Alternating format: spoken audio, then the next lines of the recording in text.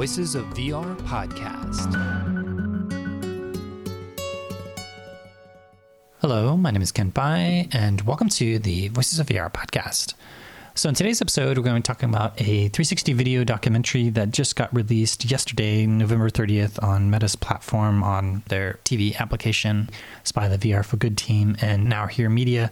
It's called You Destroy, We Create: The War on Ukraine's Culture. It uses everything from 360 video to stereoscopic 180. It's also got some drone shots that uses a special technique to get a stereographic effect, and just mixing all the different modalities to be able to go into a war zone and tell the story of how Russia's invasion of Ukraine is actually a war on its culture, how they're illegally targeting a lot of these cultural heritage sites, they're looting the different museums, they're bombing these different sites, and it talks to a number of different artists from Ukraine who are responding to this by continuing to create culture and figure out how to take these cultural artifacts and protect them as well. So it's a very timely piece and also very ambitious in the sense that it was shot in the course of like 4 months and pretty quick turnaround. They went there in August and now it just came out at the end of November.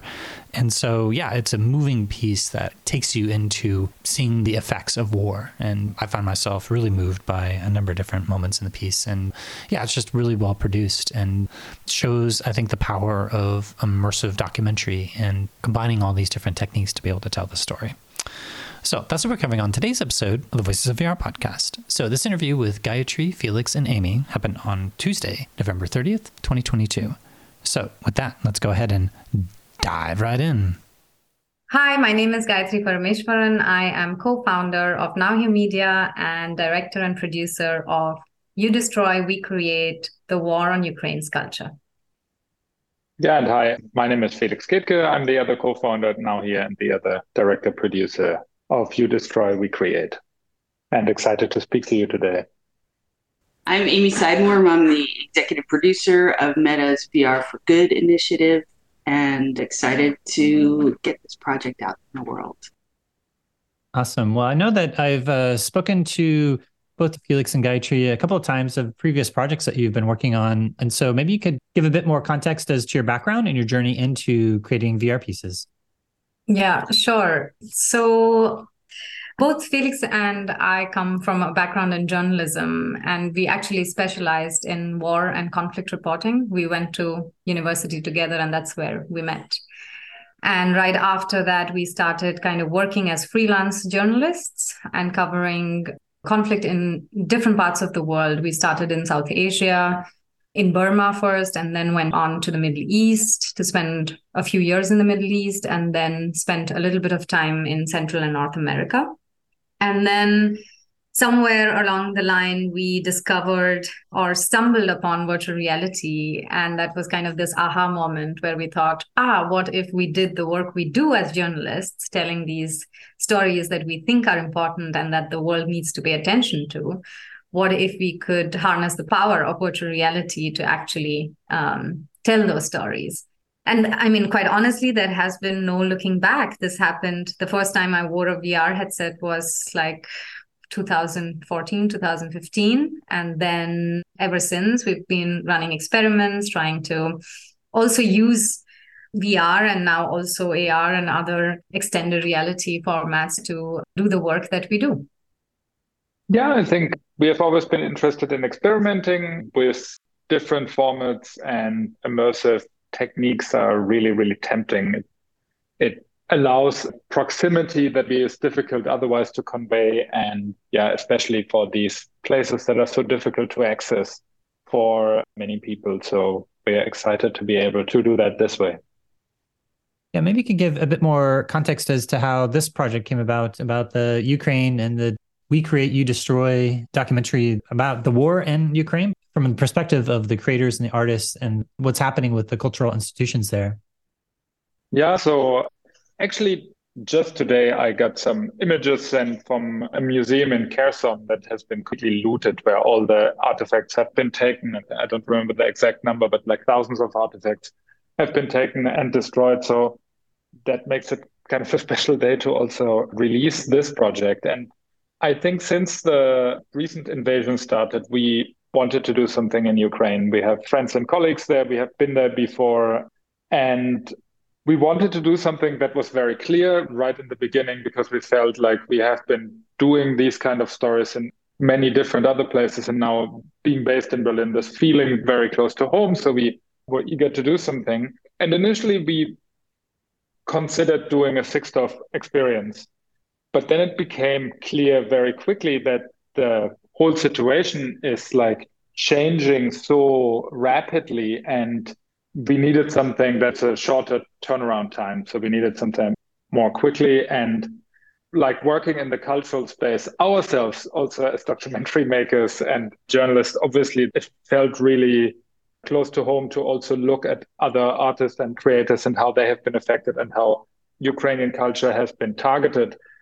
And well, it turns out that this is also very much at the heart of the conflict, because the conflict is so much about identity, and culture is such an important part in this struggle for identity that felt like the right approach and the right story. Yeah, and when we started, just to add to that, actually, when we started speaking with Amy from We Are for Good, I think it became also really clear that there is a lot of value to get this piece out there as soon as possible. So the turnaround times for a Sixtov piece would have been, way too long. And that's when we all agreed on having a shorter or a quicker turnaround, about 3 months or 4 months, which is, an incredible pace for something of the sort, to stick to 360, 180, and the drone footage that we ended up capturing. And I don't know, Felix, I think something, you've spoken about this to me earlier, but the war in Europe is also really close to you personally, right? Yeah, sure. I mean, I guess being European, it's not an unusual thing that your family history is intertwined with the various wars that have been fought on this continent. And my father's side of the family is from Eastern Prussia, which is now like partly in Russia and partly in Poland. And also my dad was a child when he was fleeing from the Soviet army at the time. And I could see that also with my parents and all the relatives, that this conflict opened a lot of these old wounds again, and the way how they look at that. And that made it even more urgent in a way, to do something in this conflict. And we felt compelled to do something there. And I actually wanted to ask Amy a quick question, because I'd love to hear just a bit more context as the VR for Good. And at what point did Meta get involved with this project? It was probably over the summer, July, that these guys brought it to me. And clearly we've worked together before. It's a great team and an amazing project. We thought it was really important, as Gayatri said, to be depicting what's going on the ground in Ukraine as accurately and as immediately as possible. So that was really why we pivoted to 360, as they mentioned. And I think the other thing was just being able to, I think, create something that's like a new bar for journalistic VR. I don't think anybody has turned anything around this quickly that looks this good. Also, I'm proud that we were able to, I say we, but I didn't do any of the work, if I'm being really honest, that they were able to not only like go into a war zone and make the stuff happen, but do it in a way that is a really beautiful video as well. Yeah, I really appreciated being able to be transported and to see, being able to see footage in 2D is one thing, but actually to be immersed and to see a little bit more of the fuller context of some of these different scenes and situations, I think as a viewer definitely had a deeper emotional impact as I was watching it.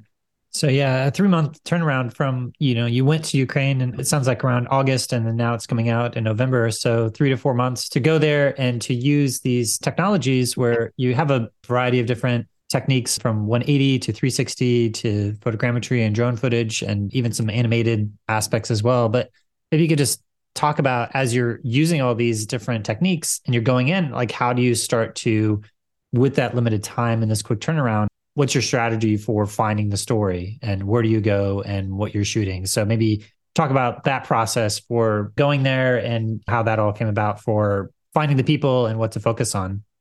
Yeah, sure. I can start, and Felix, you can jump on whenever you feel it's right. Yeah, first, I think it's also, I guess, important to mention how the theme came about. As we were talking, we were working on another project with an NGO called Aleph. The nonprofit itself works on protecting cultural heritage. in areas of conflict. And as we were having these discussions and we were creating an augmented reality application for Aleph, and as we got discussing what's happening in Ukraine, we thought it would be really topical and timely to create a 360 piece focusing on the risk and the threat to cultural heritage and art in Ukraine. And as our research began, we started tapping into our network of researchers and into a network of researchers and journalists and filmmakers in Ukraine and started having conversations. And, the research dossier that we put together had like incredibly long list of cultural artifacts that had been either damaged or looted by Russian troops. And it was also becoming very clear that people who are engaged in the cultural sphere had to completely change, either as artists or in other ways, had to completely change the way they were doing things. So, a lot of people, obviously, after the full-scale invasion started, fled the country. And, it became very difficult for cultural institutions to even continue to run. So an opera would have 1/3 of its participants or more in Poland or in other parts of Europe or in North America. And as we started digging deeper into this, it became very clear that these cultural activities are majorly a threat. And at the same time, there were people who were staying back and who found it very, very important to continue doing what they were doing. And they said, when we met with an opera singer in Odessa, she said to us that if we don't continue making the music that we are making and we don't continue to create culture, then what are the soldiers fighting for? And if we can't live the life we live and we can't add value to society in the way that we can, why do we even bother to fight? And they feel united in protecting this cultural identity, and the culture and the art is a great way to express this Ukrainian cultural identity. And so in the research part of the project, our Ukrainian producer, Irina Sayevich, she did a great job in finding the right people to speak to, doing the pre-interviews, doing work that was really, really valuable that added to the piece. And as we put together what formats are we going to use, we were really excited to use. This has been something that's kind of a signature of a lot of our work, is to mix the different media formats. So if we look at Home After War, which was one of our initial projects or one of the first 6 DOF projects we created from Iraq, it mixes stereo billboarding, photogrammetry, and 360 videos. Kusunda is something that mixes photogrammetry, volumetric video, and animations, and as well as flat videos. So something that's really exciting for us to mix these different formats to bring a story alive. And yeah, I think I will hand it to Felix, who can speak also about the different formats. Yeah, so first to how we came about with the stories and the characters, I think it's important to mention that many of the projects we have worked on, this was one of the ones where we felt that we had the most support from everyone involved. Like any Ukrainian we spoke to for the research of this wanted to support this project, wanted to help us, were reaching out, were thinking about this. So in that sense, it was very easy. I mean, to come up with a gigantic list of possible protagonists that we wanted to work with, because really a lot of people speaking with them were saying like, oh, this might be interesting, that might be interesting, and so on. And then we had to also be flexible because of the situation. So we had one potential character that then was actually a ballet dancer that was also fighting, but then she lost her husband. And then it was clear that she didn't want to participate in the project at that moment. Or we had someone else who then was drafted and was far at the front line in Donetsk fighting. So it was clear that we had very flexible. That was actually while we were in Ukraine. So it wasn't that we had like a clear set of protagonists or stories. We knew the theme. And with the theme, we had like a whole range of different possibilities and characters, and we had to see what we could do. So, for example, we also really wanted to film in the bunkers where the Ukrainian museums and so on keep their stuff protected. But even after we got the chance to speak to the culture minister, it was very clear that we would not get a permit to go to these places. So we kind of had to be flexible throughout. And just to like make the connection to the technology, what actually was helpful when it comes to this flexibility was, which we did first time, was shooting 180 with this double fisheye lens, like on a normal, relatively normal sized DSLR body, because it allowed us to be very flexible, which was crucial, and have a light footstep. And in the moments when we had the chance to like build up something bigger, and where we also saw like the real potential for a 360 image, we were then able to use the Insta-Titan, which was really nice.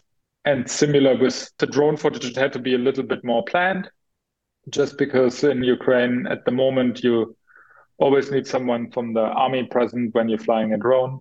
So that was something that had to be a little bit more planned, and some things we couldn't film that we wanted to film. But well, I guess that's just the kind of compromises you have to make working in these kinds of environments. Yeah. And just to add to that, we were just incredibly happy and lucky with everything that we were able to do in the 2 weeks that we were we covered like 4,000 kilometers. We had a GPS tracker with us for like security reasons, that so that our team in Berlin could always track where we are and where we are moving, and we had some security protocols connected to that. But we traveled like 4,000 kilometers in 2 weeks, had like 15 terabyte of data, which is a lot of material that we gathered. And we were just basically, our cinematographer, Philip Wenning, he was just basically filming whenever possible, just taking everything that's really possible to take. And this kind of running and shooting was only possible because of the Canon setup, the 180 setup that Felix just referred to, because he was going a lot handheld or on a gimbal.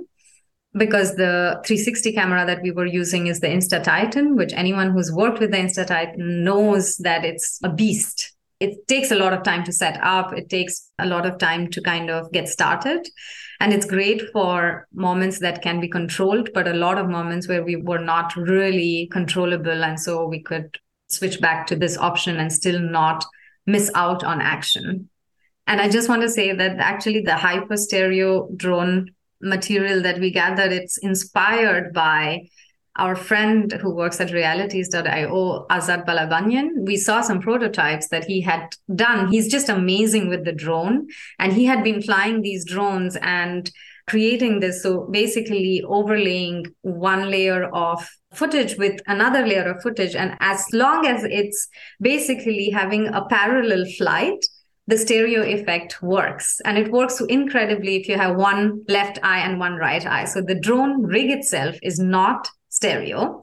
It's just a normal DJI Cine Mavic. And we just manipulated the footage in a way that it could be left eye and right eye.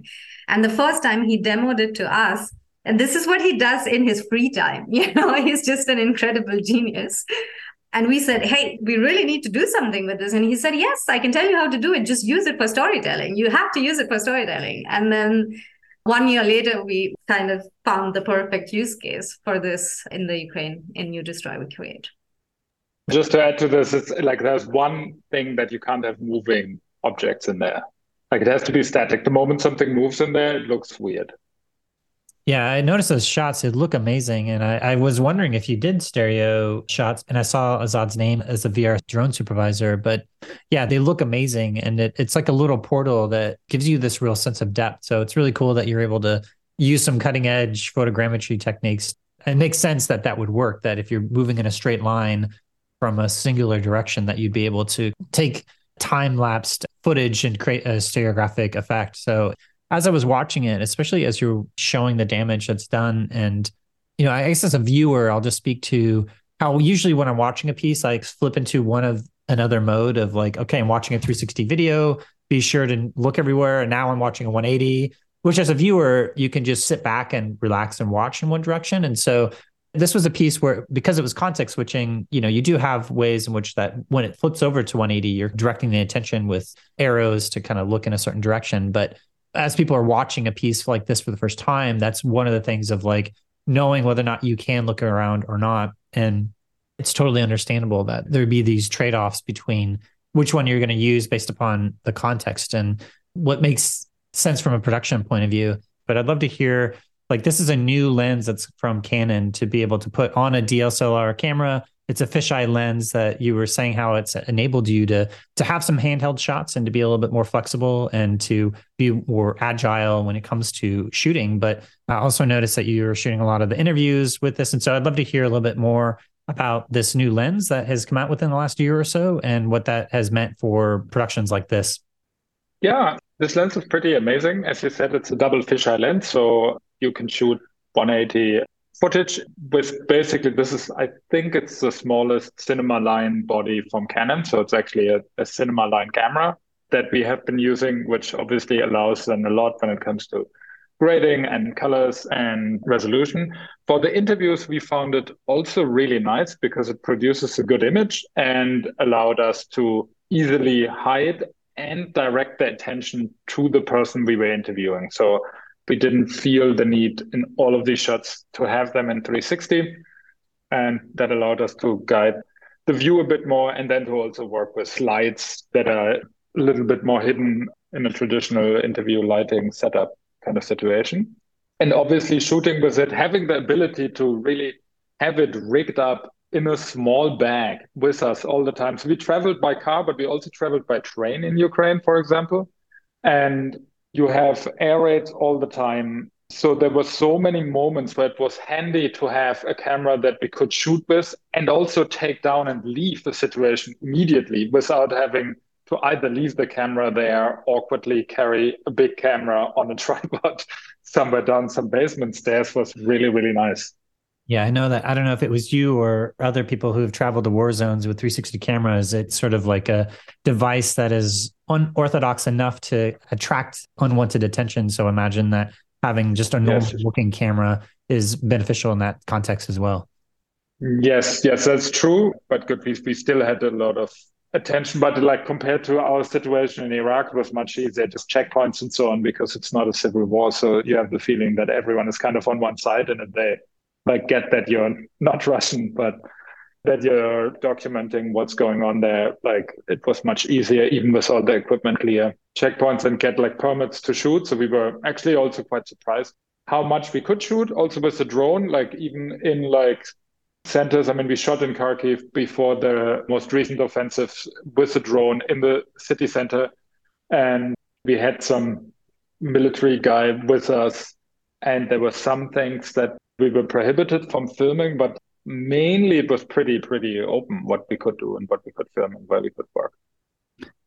There's also some moments when you start to use like spatialized sound, especially when you have like the air raid sounds that you're kind of immersed within a scene, and then you have the overlaying of that sound on top of that. So maybe talk a bit about how you're able to specifically use the sound in this piece to tell the story. Yeah, kudos to our sound designer, Billy, who was really great at putting together a soundscape. Actually, talking about the soundscape, one of the main kind of guiding threads through the piece is music. Like there's quite a lot of driving music in the piece. And there's one track from one of the artists whom we feature, Tucha, that kind of, is something that you hear throughout. And Tucha, or Maria Tuchka, she is a DJ and a musician, and like every other artist, as soon as the full-scale invasion began, she kind of transformed her music as a tool to raise awareness of what's happening. And one of the tracks that she released recently is titled Russia is a Terrorist State, which has been quite popular in Ukraine, but as well as in a lot of international arenas. And one thing she says is that when people are partying and when people are out there and dancing, I want them to know what's happening in Ukraine. And we felt that such a clever way and such a it's so inspiring to see artists using their art to do more than creating art, towards a political means. So her music is also creating a lot of the backbone in the piece and guiding users until we reveal what it is and who's creating this music. And then Billy created and composed a lot of tracks as well, which were kind of opposing, let's say. Like Tucha's track is really hard and harsh and quite strong.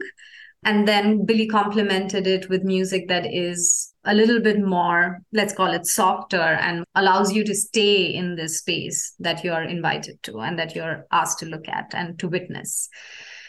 We were recording ambisonic sound on the ground as well. So with like a regular Zoom ambisonic recorder, H3. And then we had lavalier mics on our protagonists and storytellers who that was kind of running all the time as we were spending time with them. Like, actually, the spatial sound becomes even more important when there are these mixed media formats. So moving from 360 to 180, and then the drone footage, it directs people's attention and it guides people to look in a certain direction. And I think that's where also kind of Billy did a great job at placing them in the right places and kind of guiding users to look in a certain way towards a certain thing. Yeah, just to add to the soundscape, I think it's also really important in the understanding of the situation there because it binds so much emotionally how one feels there. So once one is closer to the front line, you basically almost constantly hear this grumbling of artillery in the distance. So that is something that kind of is this underlying level of stress that you have because it's good, it's far away most of the time. But if you have also heard it closer by, then you know how scary it gets the closer you hear this. So I think that's one thing that has a lot to do with sound, even if you don't see anything. If you just hear this and you understand that this is not like a distant thunderstorm that is somewhere, but it's actually a shelling happening somewhere. So that's one thing. And in a similar way, these air alarms that we have in the opera, in the scene in the opera where you see a rehearsal in the opera and then the singing gets overlaid with the air alarms. That's how it happens. Like these things always come out of nowhere. They always surprise you and they always like come at a moment where you're like, what is this? It doesn't match to, because you're in another environment, you're in another context. And then suddenly you are like, again, back into this situation that you don't have agency over, but just to go down to the shelter if you can. And these air alarms you hear a lot because you have them on speakers in the cities, but also almost everyone has these apps on their phone where you have that as well for different regions. So even if you might sit in a restaurant and then everyone's phones start making that sound or somewhere else or in a train where then it's even weirder because you can't even do anything about it. You're in the train. Yeah, so these sounds, they really get to you when you're there. And that's something I think we remembered a lot from there were these sounds. Yeah. And actually the Ukrainians we were screening the piece for during already the test screenings, they all said that, oh my God, the air alarm is such a trigger, it immediately puts them in this situation, puts them back in a place where, something that they've experienced that is kind of traumatic and instills fear and interrupts life. And also, yeah, what Felix mentioned, this kind of rumbling of the artillery. A few days, in returning from Ukraine, there was some thunder in Berlin, like just some thunderstorms. And for 1 second, I thought, oh, fuck, is this artillery? So the sounds really do, when you don't see the danger, you try to hear and to listen out for the danger. And that does really play a big role in your experience, in people's experience being in Ukraine and living there. Yeah, I thought it was a really powerful scene just because you are immersed into this other context of what's happening with this rehearsal. And then the sound design in that moment was particularly striking to be able to layer in this other context, even in you're visually in this theatrical entertainment practice context.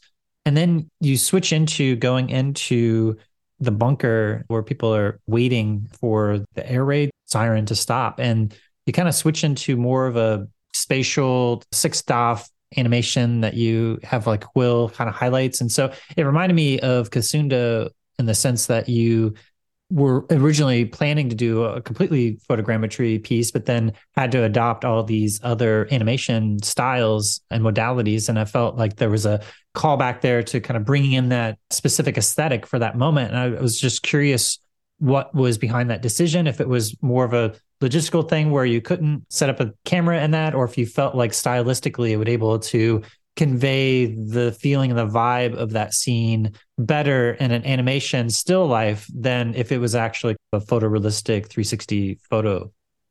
Mm-hmm. I think even before that, like the moment when you go down to the bunker, that's actually phone footage.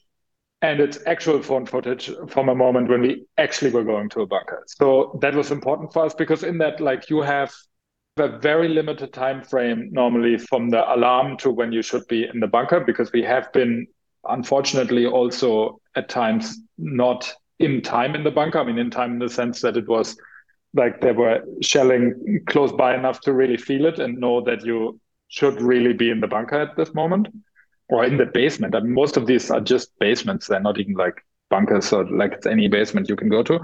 And we thought like phone footage is real and it also makes it real. It's like, this is like a shaky phone camera. I think most of us can relate to in a situation like this more than if we would have tried to. I mean, there was already enough movement in the 180 shot to like stitch them in stereo. I think if we would have done that running down to the bunker, like our post-production team would have not appreciated that very much. So yeah, I think that's for this scene. And then actually being down there, we never managed to film like when we were there inside because it was always like too much to take all the suitcases down and set it up there. So we knew that it would be in some form anyway staged, and that's why we wanted to work with animation there and give at least a feeling for how it is there. And it's also very reduced, the environment of what you see, because like, and that's how it is. Normally it's dark anyway.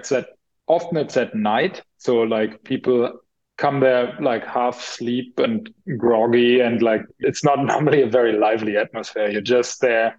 Then a lot of people are on their phones because you have these Telegram groups where you normally get like the first rumors confirmed at that point. It's like which neighbors have been hit, what's going on, where you are, and so on. So that's the situation. And we wanted to kind of allow an audience to understand how you're then in that space and you hang out there until you get that release sound of whatever from the alarm that allows you then to go up again.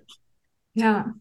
And it's interesting, Kent, that you mentioned Kusunda, because the art director and the animator who worked on Kusunda, Moritz Meyerhofer, is the same person who worked on You Destroy, We Create as well. And it's a unique style. And as Felix said, and what has been mentioned already, we had a really fast turnaround.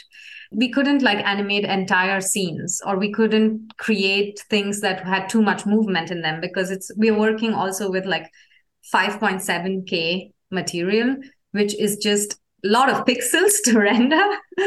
So actually the scene in the bunker is actually 60 frames that is repeated in loop.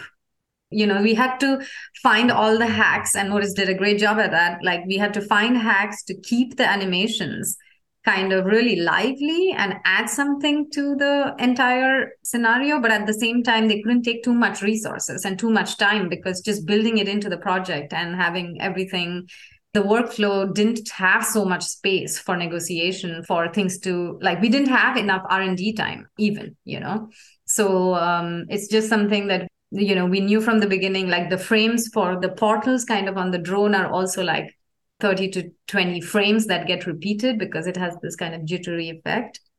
The stuff that comes behind you in the arrows behind you in the 180 footage are also loops. So we worked a lot with loops so that we didn't have to generate data that would take a lot of time, and try to kind of save on computing power and resources in terms of time to render. Yeah, I thought it was really effective in being able to communicate that vibe of that moment. And also at the end where you have some of that drone footage and looking at a destroyed building, and then being able to use animation to not only show the damage that had been done, but also in this kind of platonic realm of ideal forms of this vibe of rebuilding in that moment, which I thought was a really effective way of showing the reality of what was happening in that moment, but also showing the potential of what could happen as we get to this point of the documentary, talking about both the destruction that's happened, but also the creation, and saying that there is people that are still making and creating. And so, yeah, I'd love to hear any thoughts on that dialectic between the destruction and creation that you have, between the destruction of these cultural artifacts and the implication of that, but also the impulse to continue to create in the midst of all of this. Yeah, that was a big part when we got there, that we realized like the Ukrainians are like burning to do something, and they're so eager to do something.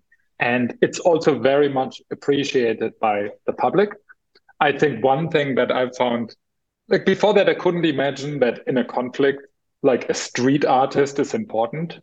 But Gamlet is important for the city. He gets like support from the army, from the police, from like all the civilians that walk by while we spend a lot of time with him when he's painting and doing street art, because he reflects on what's going on in the city. They love him and they love his work, and they really, really are like, they stop him, they take selfies with him, they give him money. The public is really behind the artists and are really, really eager to support that. And one would maybe that, I don't know, art is not important in a moment like this, but it's quite the contrary.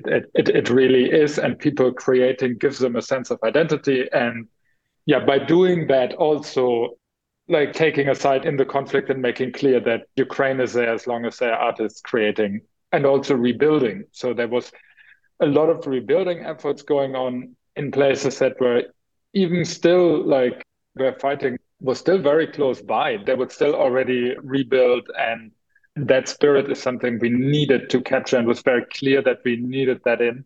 There was actually one, we had this drone shot of that big cemetery, and we had at a different place later in the piece in one edit where we were working with a Ukrainian here who then said like, but that's not it. It's not only people dying, it's also people building something and doing something. And it's so true. And we wanted to do justice to this and really show that the Ukrainian cultural scene is alive. And Gayatri was mentioning the opera singer before, like she had a job to work at a Polish opera. She was in Poland and she came back to do something, to be in the opera and to perform there. And during the day, be by the beach and making sandbags. So for the cultural scene, it's very clear that on the one hand, they get involved in like volunteering work, some of them fighting, but also them just doing volunteering work, like helping people and others in this dire situation, but also keeping culture going and making sure that heritage is protected, and also creating stuff that forms a new identity and defines what Ukraine is. I mean, I think Tucha is speaking about this, how like the conflict also allows for a new definition of what it means to be Ukrainian, what Ukrainian culture means, and they really take that opportunity to do something with it. Like, for example, like just to give an example, like a lot of the songs, the videos used to be in Russian language are now in Ukrainian. Like a lot of, actually, most of our protagonists that are in the film right now are Russian mother tongue speakers, and they were adamant on speaking Ukrainian in the interviews. Yeah. Gayatri, I don't know if you had anything else that you wanted to add to that. Maybe just that, one of the people who is featured in the piece is Katerina, who is a curator or the director of the museum in Odessa, the Odessa Museum of Western and Eastern Art. And when we talk about creating, what Katerina has done is she has created a safe space for her collection. She's brought all her collection into bunker somewhere safe, because she says, when the full-scale invasion started, they noticed that things were getting bombed everywhere. Cities were going down into rubble and buildings were being, lost. And they just went into overdrive somehow and said, okay, we need to save everything that we have. And that is something I think she has managed to do together with many other museums in Ukraine. But it's very, very, it's kind of bittersweet, for Katerina. She says, yeah, of course, it's great that nothing has happened so far to the building and we've taken the collection to a safe space. But the museum itself is nothing without its visitors, nothing when children are not running around, when couples are not walking around and, having discussions about art and looking at it and arguing about it and fighting over something. It's, that's what gives her meaning in her life, as a museum curator. And she talks about her journey of like going from showing art and showing culture to hiding it and hiding culture. So she has a different journey in some ways, but at the same time, even though her permanent collection is kind of stowed away somewhere safe, she has created, again, a space for contemporary artists to show their work in the basement of the museum. So again, everything, life in Ukraine right now is happening in the basement. A lot of things happen in the basement. So when we were there in Odessa, there was the opening of a new exhibition at the museum, a contemporary exhibition where they could welcome visitors. But Katerina is like direly waiting for the day when she can open the doors of the museum again to her visitors, and she's waiting for peace to kind of return. Hmm. Yeah, I thought that the way that the piece ends with the singing, I just found those different scenes really moving just to hear the spirit of the Ukrainian people. And it seemed like that this is something that happens fairly regularly of just as people gather, they're singing. And I'd love to hear any reflections on the way that you decided to end that piece in that way, and if that was just something that seemed to happen a lot with breaking out in song. Yeah, actually, the song is the national anthem of Ukraine. And for us, I think it was quite incredible to see how people were, it doesn't happen often not at all, like where I live now, Germany. You don't sing the national anthem for other reasons, for historical reasons, and fair enough. So as outsiders being there and being witness to this kind of moment of coming together and moment of unity, and finding this common ground as being Ukrainian and the national hymn being a symbol for that was quite intriguing, let's say, but at the same time, like really, really emotional, because the words of the national anthem are also such that they really refer to what's happening right now. It talks about, getting the land back, like making ours what is ours, claiming the space. So it made a lot of sense. We didn't want to transcribe it, or we didn't want to put subtitles, because I think the moment itself is captured very well. The emotion comes through. But for the Ukrainians who know what it means, and it's very, very emotional, and it feels like this kind of uniting force that brings people together. And that actually captures the sentiment of what we experienced in Ukraine, despite the differences, despite all the problems that exist internally in the country. Right now, people are united to fight this common enemy in some ways.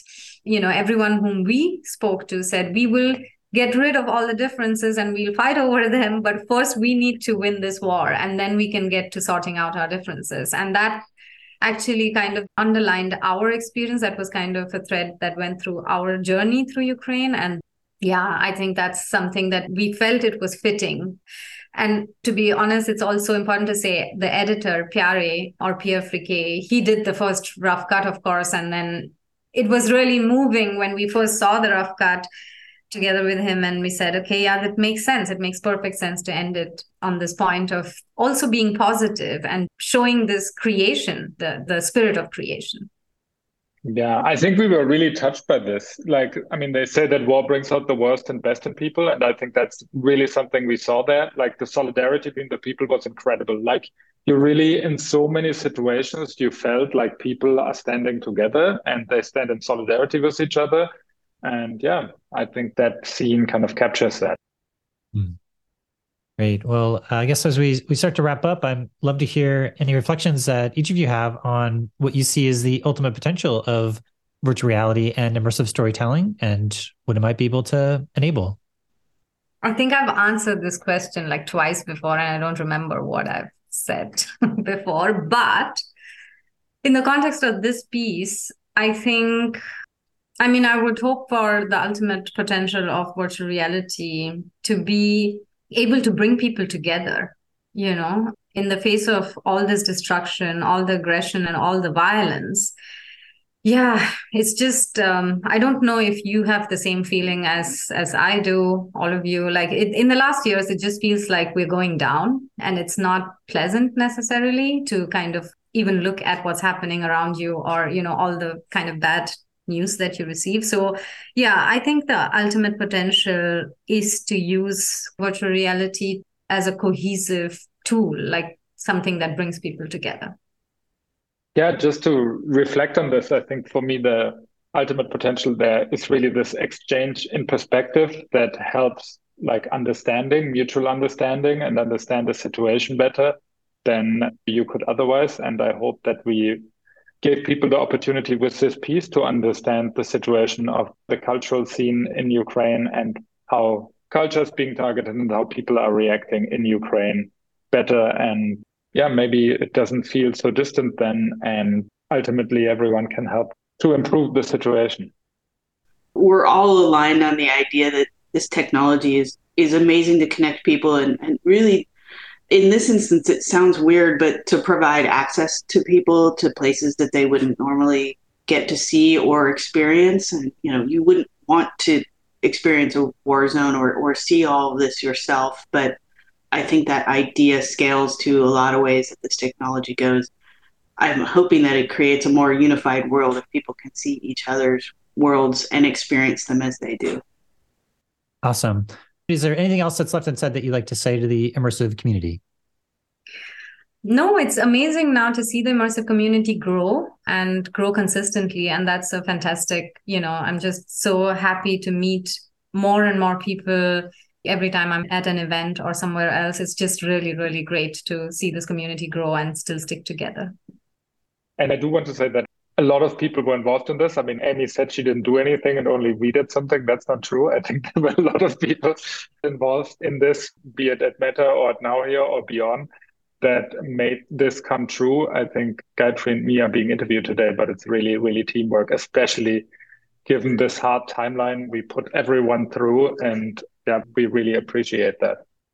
Well, if we're shouting out people, I just did want to mention Eric Chang and Brent Schnarr and Jonathan Gleit on our innovation media team, who really dug in on this project and made sure that this was the highest quality video it could be. They loaned the cameras to Gayatri and Felix and shipped them out there and gave a lot of notes to make sure that the quality was as fantastic as it could be. These are the guys who created the Soloist VR and didn't create it, but were behind making it such a really amazing piece of VR.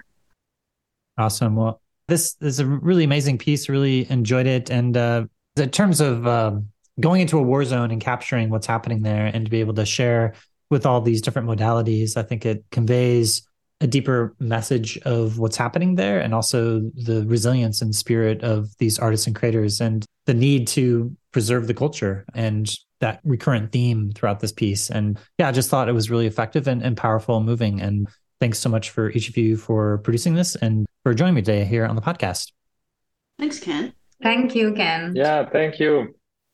So that was Gayatri Parameswaran as well as Felix Gaitka. They were both from Now Here Media, and they produced the documentary called You Destroy, Recreate, the War on Ukraine's Culture, and also an executive producer from the VR for Good team, Amy Sideworm. So I hope to dive more into the VR for Good program at Meta, because they've produced a number of really great immersive documentaries over the years, and I'd love to do a bit of a retrospective. But yeah, this piece, it's available if you go to the TV application, and it should be right there, but I'll include a link in the description as well, so you can go straight there.